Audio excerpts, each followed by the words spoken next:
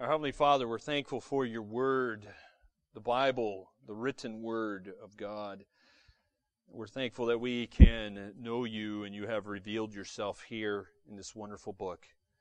May we know the truth and may the truth set us free. And so we ask that the truth would be proclaimed and that it would be accurately and faithfully proclaimed, and you would grant us illumination to understand what the Word of God is saying. So may we behold wonderful things from your Word today. In Jesus' name we pray. Amen. As we begin the mini-series on issues facing the church, we've got to start here with this question. What is your authority? What is your authority? See, we all have an authority. The question is, what is it? Even for Christians, it's not always the same answer for everybody. Everybody has an authority.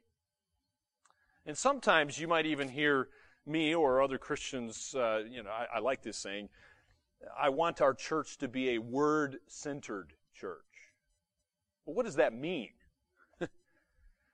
Well, when I say that, it could mean different things to different people, but when I say that, I'm just saying that the ultimate authority for our church is the Bible.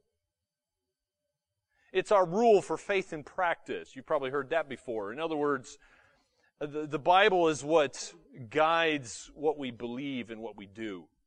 It's our standard. You've got to have some sort of standard. Everybody has a standard, so what is that going to be?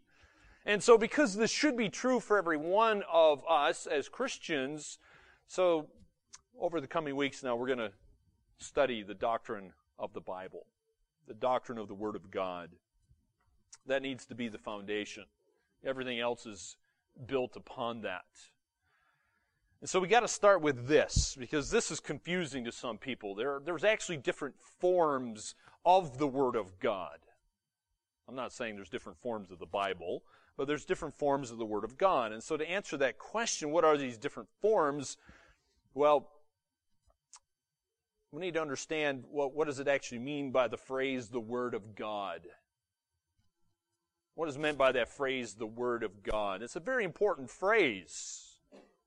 Actually, there's several different meanings taken by this phrase in the Bible itself. And I think you'll find it helpful to distinguish the different senses clearly here at the very beginning of this study, because I often talk about the Word of God or the Bible or the Scriptures. And in my mind, when I'm preaching, I'm often thinking that as synonyms. So let's make sure we're clear on this. And I found great help, by the way. I am eternally indebted to theologians past and present. As I think about theology, I stand on the shoulders of other men.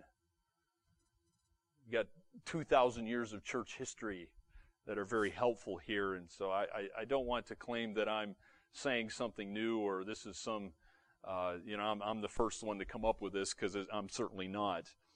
But this one's hopefully obvious to you. As we think about the first form of the Word of God, you need to think of the Word of God as a person. And by that I mean Jesus Christ is the Word of God. And sometimes the Bible itself refers to Jesus as the Word of God. In fact, in the book of Revelation, the last book in your Bible, we have there John seeing the risen Lord in heaven, and he says this in Revelation 19. The name by which he is called is the Word of God. The scripture's on the screen there for you. Of course, there's similar verses you could go to, like John chapter 1. In the beginning was the Word, and the Word was with God, and the Word was God. Now, in that very first verse in John's Gospel there, it might be a little unclear if all you did was look at that verse and you ripped it out of its context. Who is the Word? Well, if you move on to verse 14, John chapter 1, it says, the Word became flesh and dwelt among us, and we have seen His glory. Glory as of the only Son from the Father, full of grace and truth. So based upon verse 14, you know who the Word is then, don't you? The Word is Jesus. He's the one who became flesh and dwelt among us. And so those verses indicate that among the members of the Trinity, it's especially God the Son then, in His person as well as in His words, He has the role of communicating the character of God to us. But not only is Jesus communicating the character of God to us, but He's also expressing the will of God for us. And He does that through His very Himself, His very person, as well as His words. So the first form of the Word of God is a person in the form of Jesus Christ. But number two, the Word of God also comes as speech by God. And in the Bible, you see it in four different parts. So you got the speech of God in four different parts. First of all, you have God's decrees. God's decrees. Sometimes God's words take the form of these powerful statements, decrees. They're causing events to happen, even causing other things to come into being. For example, the first time I can think of this in the Bible is in Genesis 1 verse 3, which just simply says, God said. What did He say? He said, let there be light, and there was light. That's the first example in the Bible of a decree of God. He says something, and it comes into being. And everything that we can see and can't see, except for mankind, was created by God's decree. Therefore, the psalmist himself in Psalm 33 can say this, by the word of the Lord the heavens were made, and all their host by the breath of His mouth. These powerful creative words from God we often call God's decrees. And you say, well, then what is a decree? Well, I'm glad you asked. Here's what a decree is. A decree of God is a word of God that causes something to happen. Causes something to happen. So these decrees of God then will include not only events like special creation we see in Genesis, but it would the continuing existence of all things in this universe would be included in this. For example, Hebrews chapter 1, verse 3 tells us that Jesus Christ is continually upholding the universe by the word of His power. So not only did Jesus Christ create the whole universe, He holds it together. He continues to hold it together by the word of His power. So we have, number one, God's decrees, but number two, we have God's words of personal address. So in the past, God has sometimes communicated with people on earth by speaking directly to them. One of the first examples you can find in your Bibles in Genesis chapter 2. Here's what it says. I'll put it on the screen for you. Genesis 2, verse 16. The Lord God commanded the man, saying, you may freely eat of every tree of the garden, but of the tree of the knowledge of good and evil you shall not eat, for in the day that you eat of it you shall die. Okay? God is giving a personal address to Adam here. He's saying, this is what you shouldn't do, this is what you should do. And so that's pretty clear, I hope. That's a personal address from God Himself. Another clear one is found in Exodus chapter 20. God's direct personal address to some people here on earth. And He's doing this through the Ten Commandments. Exodus 20 says this, God spoke all these words. And then He says, I am the Lord your God who brought you out of the land of Egypt, out of the house of bondage. You shall have no other gods before me. We're familiar with the Ten Commandments, I hope. Good example of a personal address. Now, why is that important? Okay? Why do theologians distinguish between these things? Well, whenever God spoke words of personal address, like He did with Moses or Adam, it was clear to the hearers that these were the actual words of God. It was no doubt to them who was speaking. They're hearing God's very voice. And therefore, they were hearing words that had absolute divine authority behind them. They were absolutely trustworthy because God was the one speaking, and they knew it was God speaking. Therefore, to disbelieve then or disobey any of these words meant that you were disbelieving or disobeying God Himself. And of course, when you do that, that means you're sinning. So we have God's decrees, number one. Number two, God's words of personal address. But there's also God's words as speech through human lips. Frequently in Scripture, particularly in the Old Testament, we see God raising up prophets through whom He speaks. The prophets are the messenger of God. It's evident that although they're human words, spoken in ordinary human language by just an ordinary human being, there's authority behind those words. There's a truthfulness in those words that cannot be diminished. They're still completely God's words, even though He's using a prophet to do that. I want you to see what God says to Moses. Look at Deuteronomy chapter 18. Please turn to Deuteronomy chapter 18. So Moses, one of the first prophets, God used him to speak to His people. So have a look what Deuteronomy 18 says.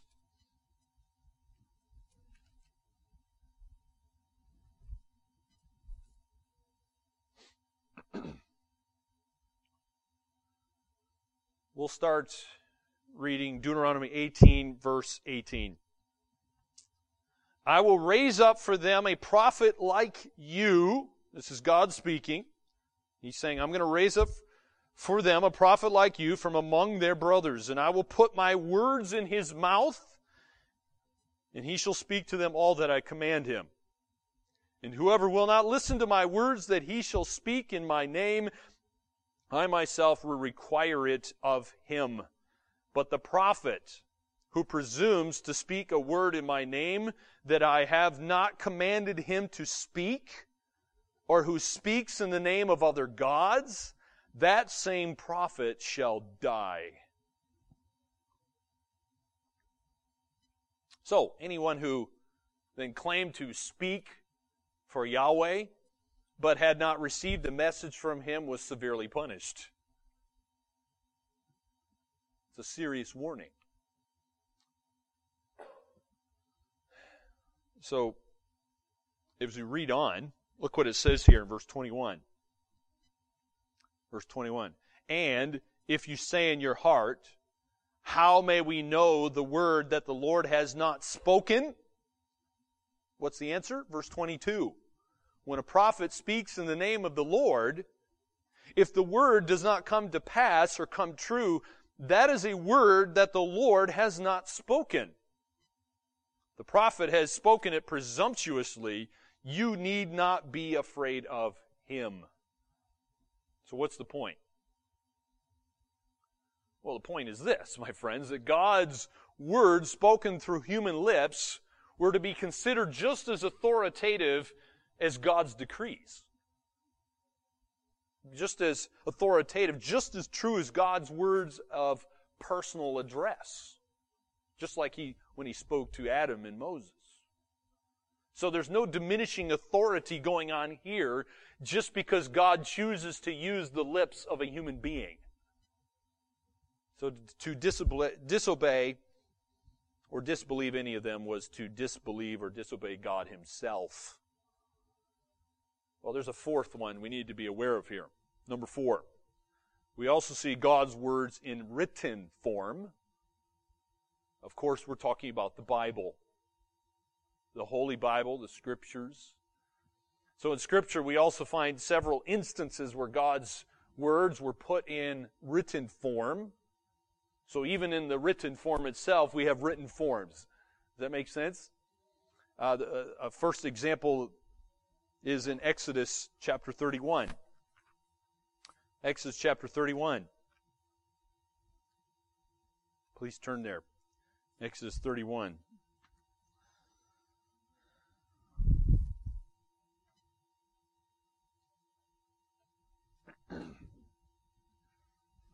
So God is speaking to Moses, telling him to do something. But then I want you to notice what does Moses do here. So Exodus 31, look at verse 18. Let's actually start in verse 17. So you know the Lord said to Moses, "You shall also make a basin of bronze with its stand of bronze for washing. You shall put it between the tent of meeting and the altar, and you shall put water in it." Sorry, that's the wrong chapter. Great verse, just wrong chapter. No wonder it didn't make sense. Look at chapter 31. Chapter 31, verse 18.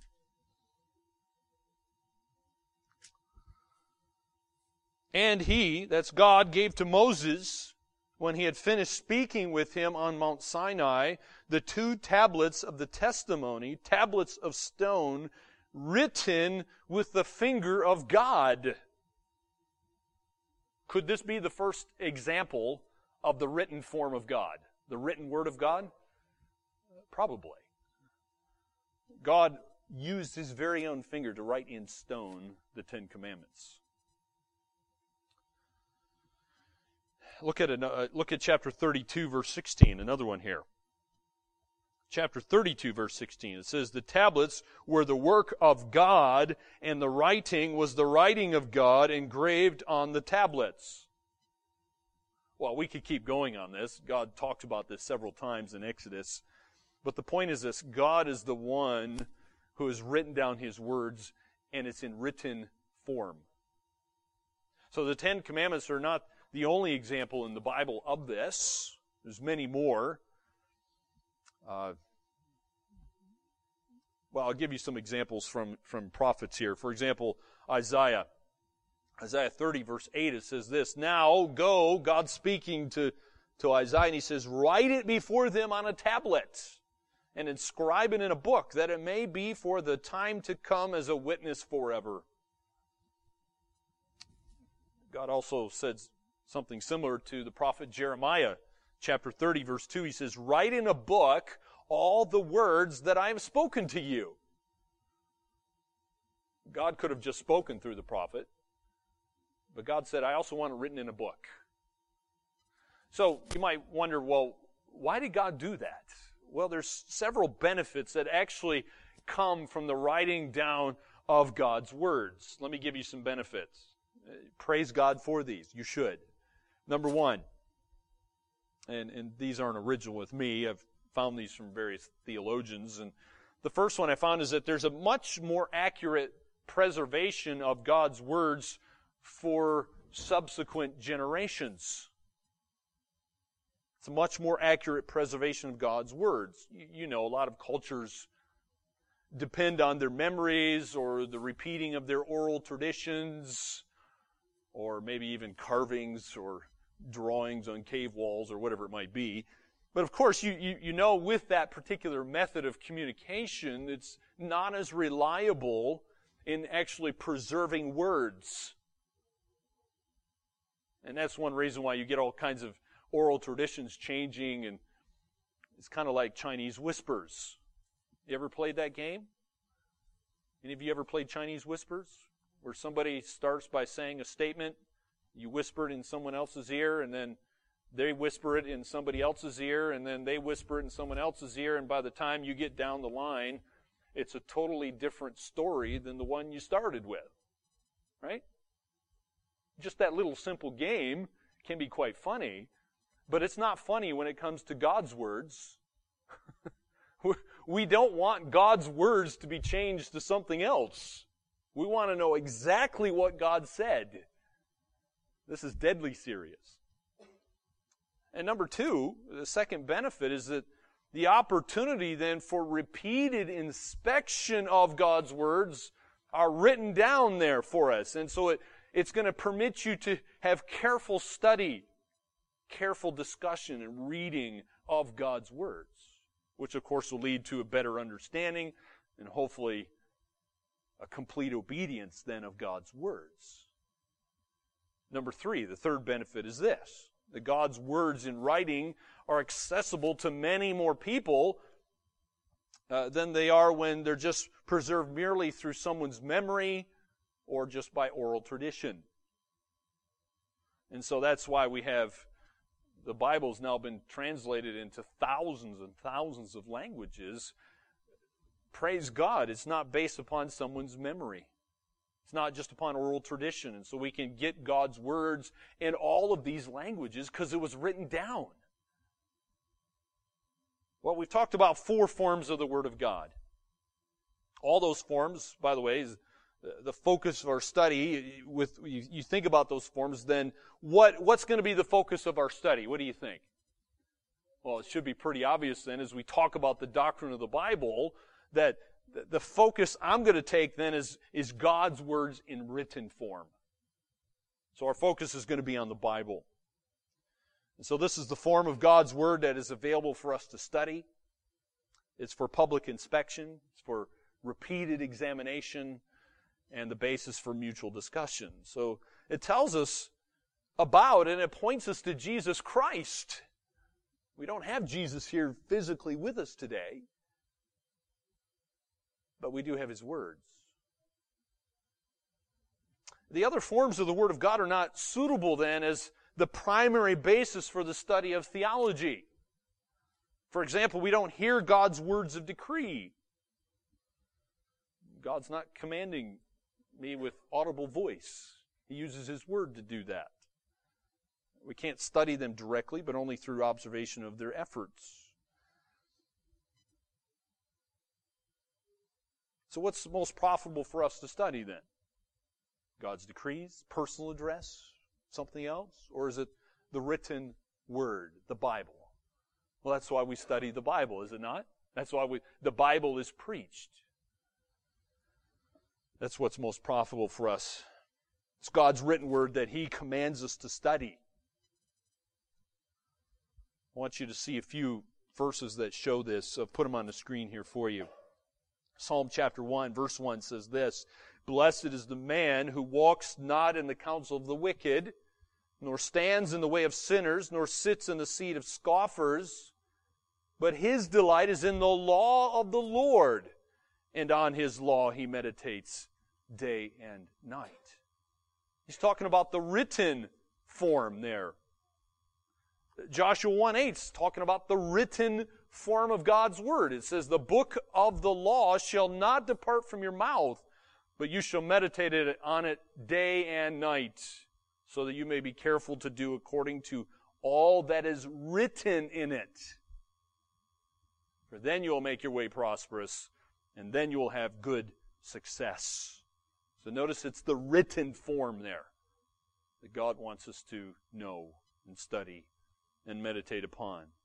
So may God give us a passionate desire for the written Word of God. Well, that leads me to another question we need to think about then. How do we know that the Bible is God's Word? How do we know the Bible is God's Word, and how do we know that we even have all the books of the Bible for that fact? How do we know that we're not missing some books of the Bible? Or how do we know that we don't have too many books in our Bible? Well, that's an issue of canonization, which I might address at some other time. But let's just think about this, though. How do we know that the Bible is God's Word? If you're talking to someone and they don't believe the Bible is God's Word, what would you tell them? How are you going to prove that to them? Well, I hope you go to the Bible to prove it to them. So what does the whole Bible itself teach on this subject? What does it teach on about itself? Well, most Christians would agree that the Bible is our authority, at least in some sense. I hope. But in exactly what sense does the Bible claim to be our authority? Do you even know that the Bible claims to be your authority? And if you know that, then how do we become persuaded that the claims of the Bible are actually true? Well, this is an issue of authority. So you need to understand, one of the very characteristics of the Bible is authority. It is authoritative in and of itself. Part of its essence, if you will. So I like this working definition by one theologian of the authority of Scripture. You say, well, what is the authority of Scripture? I hope this helps. Here it is. The authority of Scripture means that all the words in Scripture are God's words in such a way that to disbelieve or disobey any word of Scripture is to disobey or disbelieve God. End quote. I'm going to take that phrase there and run with it, okay? So we see that all the words of Scripture are God's words. Sadly, this is a highly debated issue, particularly amongst liberals. And by the way, you need to be aware of this. Some of the greatest attacks on the church and on the Bible itself have come from people within the church who claim to be Christians. From pulpits, from seminaries. Theological professors of the Word of God attack the Word of God itself. How sad that is. You need to be aware that's usually you're going to find the greatest attacks on the Bible are going to come from people who claim to be Christians. You need to know how to refute that. Your faith needs to be strong. You can weather those attacks. So all the words of Scripture are God's words. Well, why do we say that? Well, first of all, this is what the Bible claims for itself. The Bible actually claims this for itself. And since the Bible's the ultimate authority, that's where we got to go first. Because if I take you anywhere else, then I've just proclaimed something else to be a greater authority than the Bible. You understand that? So if I go to my human logic or science or archaeology or whatever it is, then I'm claiming that's a greater authority than the Bible. So we've got to start with the Bible. The Bible claims that the words are authoritative. So we start in the Old Testament. There's a frequently seen phrase in the Old Testament that shows that these are the words of God. How often do you see in the Old Testament this phrase? Thus says the Lord. Hundreds of times, in fact. You'll see that. Thus saith the Lord. It appears hundreds of times. This phrase is demonstrating that within the Old Testament, then, we have written records of words that are said to be God's own words. So the Bible's claiming this authority. And in the New Testament, there's a number of passages that are indicating that all those Old Testament writings are thought of as God's words. The obvious one comes to my mind is 2 Timothy 3:16, which says all Scripture is breathed out by God. And so when Paul mentions Scripture there, all graphe is the Greek word, all graphe, Scripture, he's talking about the Old Testament Scriptures. The Apostle Paul is saying the Old Testament was breathed out by God. It's an important word. So the Holy Spirit there is affirming that all of the Old Testament writings come from God Himself. God's the one who spoke it. Did He use people? Of course He did. Yes, He used holy men, the Bible says, to write these words down. In fact, if you don't believe me, look at 2 Peter. Look what Peter says. Peter was one of these holy men whom the Holy Spirit used. So look what he says in 2 Peter chapter 1.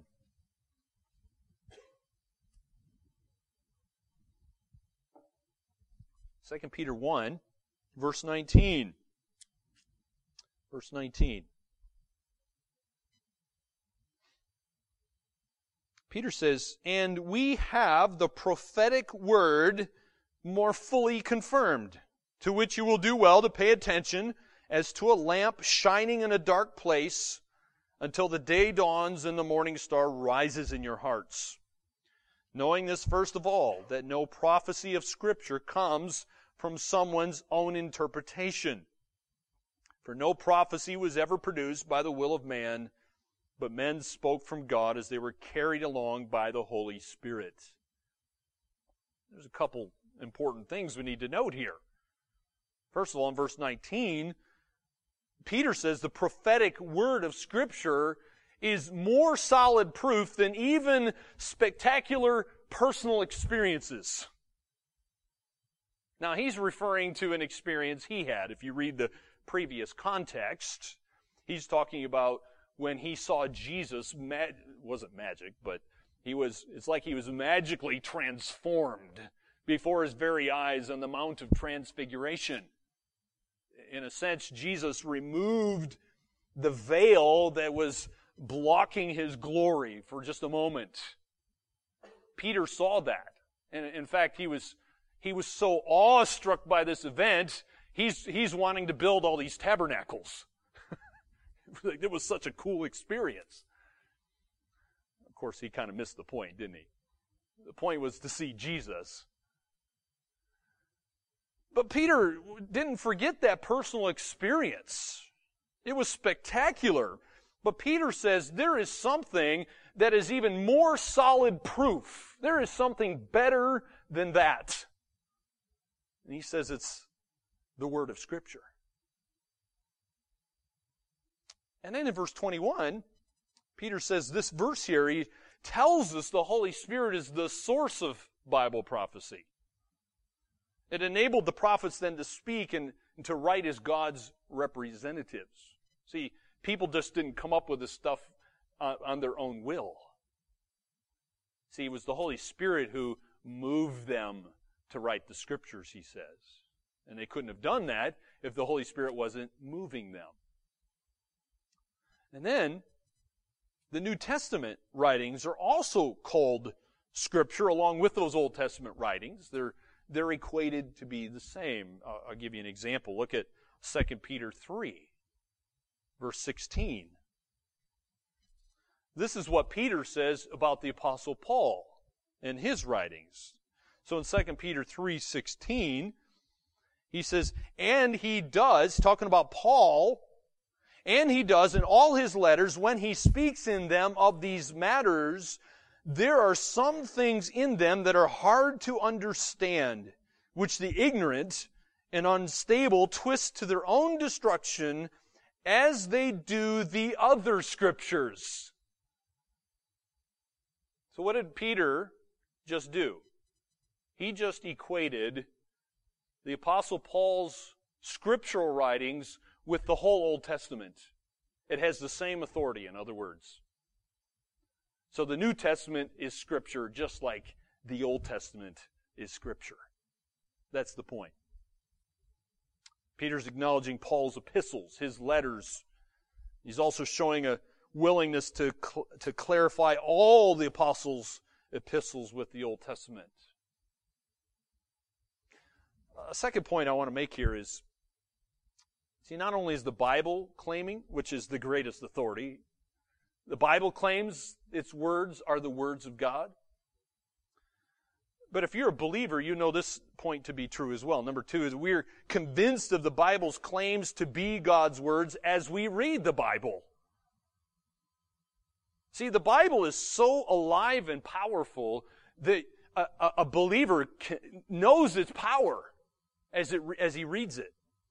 See, our ultimate conviction are the words of the Bible are God's words comes when the Holy Spirit speaks in and through those words.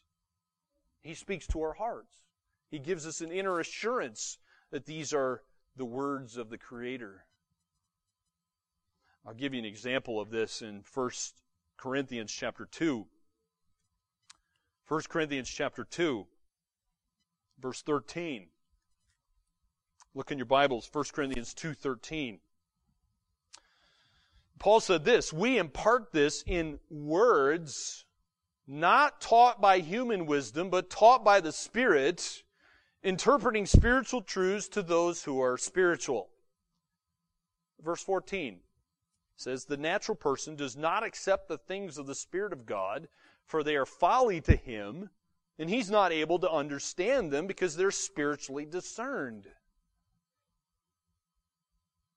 So who's doing this work in us?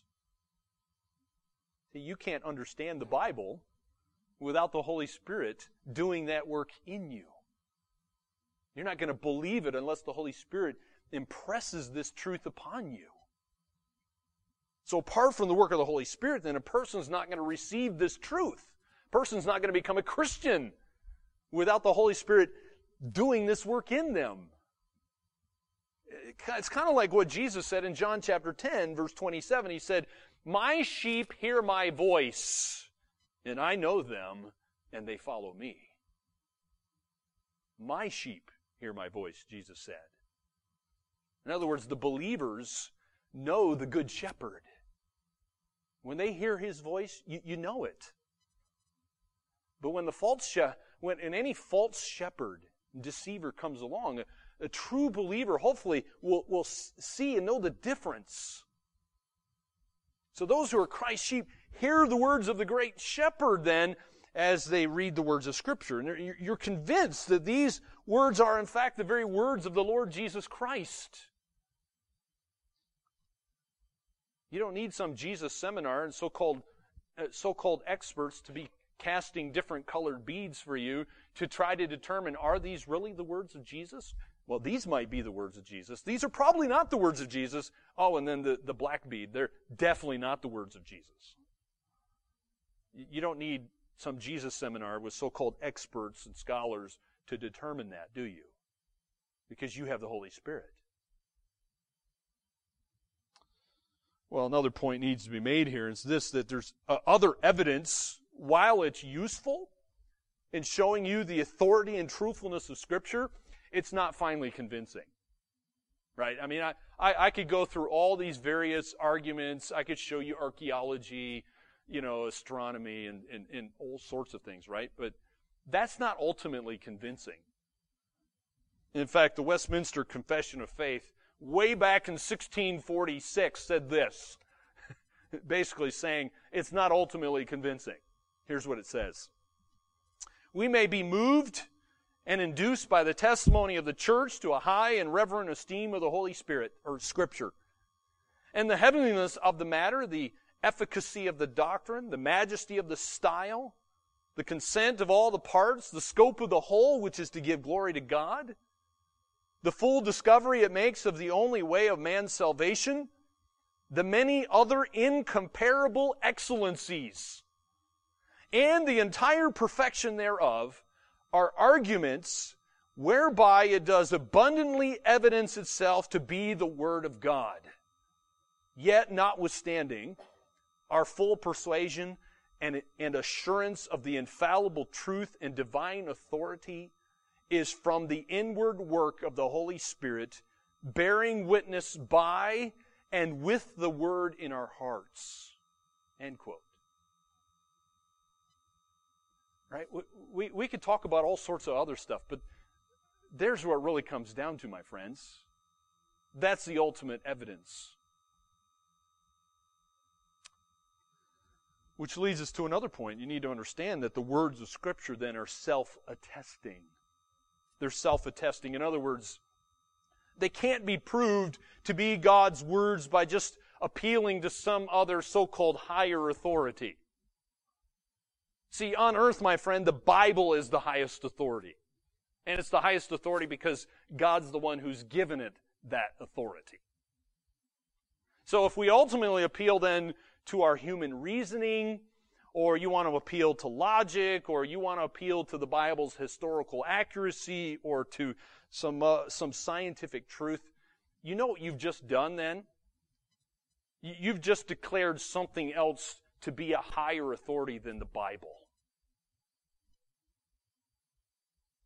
We've assumed that thing to be, to which we're appealing to be a higher authority than God's words. Those things can be helpful, but they're not more true and more reliable than the Bible itself. So how did the Bible come to be? How did it come? How do we know what happened here? Well, there's all kinds of ditches you can fall into here. And so let me just make this statement here. It's on the screen for you. This does not imply dictation from God as the sole means of communication. So one of the ditches you can fall in is some people say that the human authors God used had nothing to do with the writing of Scripture. Well, that's one extreme. And then the other one is then you go way over here and it's, right, it's all the human authors and the Holy Spirit had nothing to do with it, right? Those are kind of the two extremes. But then there's various ideas in between. Some people say that the apostles and the prophets and the associates of the apostles were just dictating from God as God communicated to them. Well, at this point, there's a word of caution that needs to be stated here. It's really necessary. See, the fact that all the words of Scripture are God's words should not lead us to think that God just dictated like some boss might dictate to a secretary just the very words of Scripture to some human author. No, He didn't do it that way. In fact, if you don't believe me, I'll give you some examples. Hebrews 1 verse 1 says this, "Long ago and at many times and in many ways God spoke to our fathers by the prophets." Notice I've underlined many ways there for you, which obviously shows there's more than one way. What about Luke? Luke wasn't an apostle, but he was associated with the apostles. And look what he did. And when he wrote the book of Luke, he told us where these words come from, how he came to have these words. Here's what he says. Luke chapter 1, verse 1. "Inasmuch as many have undertaken to compile a narrative of the things that have been accomplished among us, just as those who from the beginning were eyewitnesses and ministers of the word have delivered them to us. It seemed good to me also, having followed all things closely for some time past, to write an orderly account for you, most excellent Theophilus." So do you see, Luke tells you where these words came from. Obviously they came from the Holy Spirit, but the Holy Spirit is using a master historian who put in a lot of work and effort to talk to the apostles, to find out what actually happened, what was said during the time of Jesus. So he was an historian, and he wrote it down. Of course, he was guided by the Holy Spirit in this whole process so that the words of Scripture are true, accurate, and authoritative. But God used Luke as an historian here in this example. It wasn't always the same way as Hebrews 1 says. So, here's the bottom line then. Here's where the rubber meets the road for you. Therefore, to disbelieve or disobey any word of Scripture is to disbelieve or disobey God. That's why it matters. We don't want to disbelieve or disobey God. And by the way, this is why Jesus himself rebuked his disciples for not believing the Old Testament Scriptures. He said, hey, you've got the Old Testament. Believe it. Luke 24:25, he said this, "O foolish ones, and slow of heart to believe all that the prophets have spoken." See, they shouldn't have been discouraged because of Christ's death. The Old Testament was pointing to Jesus. They should have got it. Of course, they didn't until after the resurrection. And that's why Jesus is rebuking them, calling them foolish ones. You're slow of heart to believe what the prophets had spoken. The Bible says, by the way, also to disobey Paul's writings was to make oneself liable to church discipline and spiritual punishment. So look, here's an example of that. 2 Thessalonians 3:14 says, "If anyone does not obey what we say in this letter, take note of that person and have nothing to do with him, that he may be ashamed." Over and over again, you see this.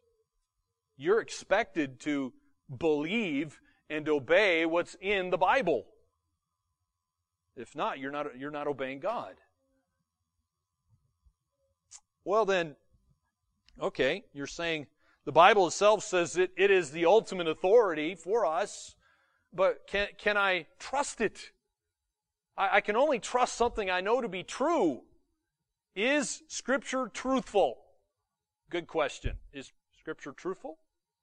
Well, we got here, since it was written by God, He moved these holy men of God to write the Scriptures, then we need to know what God's like then, to start with then, don't we? What is God like? What's His character? Let me ask you this. Can God lie? Can God speak anything that is false? No. And we use Scripture to prove that. For example, Titus 1 verse 2 says, God who never lies. In fact, God can't lie because He is truth. That's who He is. And God's words can also then be trusted, since God can't lie and God always speaks truth, then we can trust His words, can't we? Hebrews 6:18 says, it is impossible for God to lie. God can't sin. He can't. He would cease to be God if He did. And of course He can't. So that brings us to a conclusion here. Let's think about some conclusions then. Well, therefore all the words in Scripture are completely true and without error. By the way, they are completely true and without error in all parts. All parts. We'll talk more about this later on. This is important because there are some people who believe in the authority of Scripture, but they don't like that last statement. They are not willing to say, they would not sign a doctrinal statement that says that Scripture is completely true and without error in any part. There's a lot of seminary professors who won't sign that statement. And there's pastors who won't sign that statement. And there's some seminaries who have changed their doctrinal statements and left that part out. A lot of liberal seminaries, for example, have done that very thing. And so we need to understand is all the words in Scripture are completely true and without error in any part. And of course, the Bible, the greatest authority, backs this up. For example, Psalm 12, verse 6 says, the words of the Lord are pure words. Proverbs 30, verse 5, every word of God proves true. And by the way, I want you to notice there, it's not just some of the words of Scripture that are true, but notice it's every word of God proves true. Every word. In fact, God's word, it says, is even fixed in heaven for all eternity. Psalm 119, verse 89 says, forever, O Lord, your word is firmly fixed in the heavens. So all the words in Scripture are completely true and without error in any part. By the way, that includes the parts that have something about science, archaeology, astronomy, even those parts, okay? So then God's words are the ultimate standard of truth. Hopefully you believe that, and hopefully you live that out in your own life. By the way, I want you to notice Jesus believed this. Because look at Jesus' high priestly prayer here in John 17, verse 17. Notice what Jesus prays to God the Father. He says, to sanctify them in the truth, your word is truth. Now He's praying for His disciples. And by the way, that carries on for us to today. If you're a follower of Jesus Christ, this applies to you. Jesus is praying for your sanctification. For you to be sanctified in the truth. What's the truth? According to Jesus. The Word of God, the Bible. And this is an interesting verse because notice what Jesus did not say. Notice He did not say in that last part, He could have used an adjective, a describing word. He didn't do that. Jesus didn't say, your word is true. He could have, but He didn't say that. No, Jesus used a noun. Person, place, thing, or idea, by the way, is a noun. So he said, your word is truth. He's using a noun to get this truth across. In other words, He's saying that the Bible is truth itself. It's truth itself. The Bible's the final standard of truth. It determines what is truth. Well, what is truth? Well, truth is what God says then in the Bible. That's what Jesus is saying. Truth is what God put in the Bible. Well, then that leads us to the question we started with. What is your authority? What is your authority? Well, hopefully, your authority is the Bible. Because God's your ultimate authority. He's told you what you need to do and not do. He's told you what His will is in the Scriptures. So hopefully then the written Scripture is your final authority. And that's the last point we need to make. Written Scripture is our final authority. So it's important to realize the final form in which Scripture remains authority then is the written form.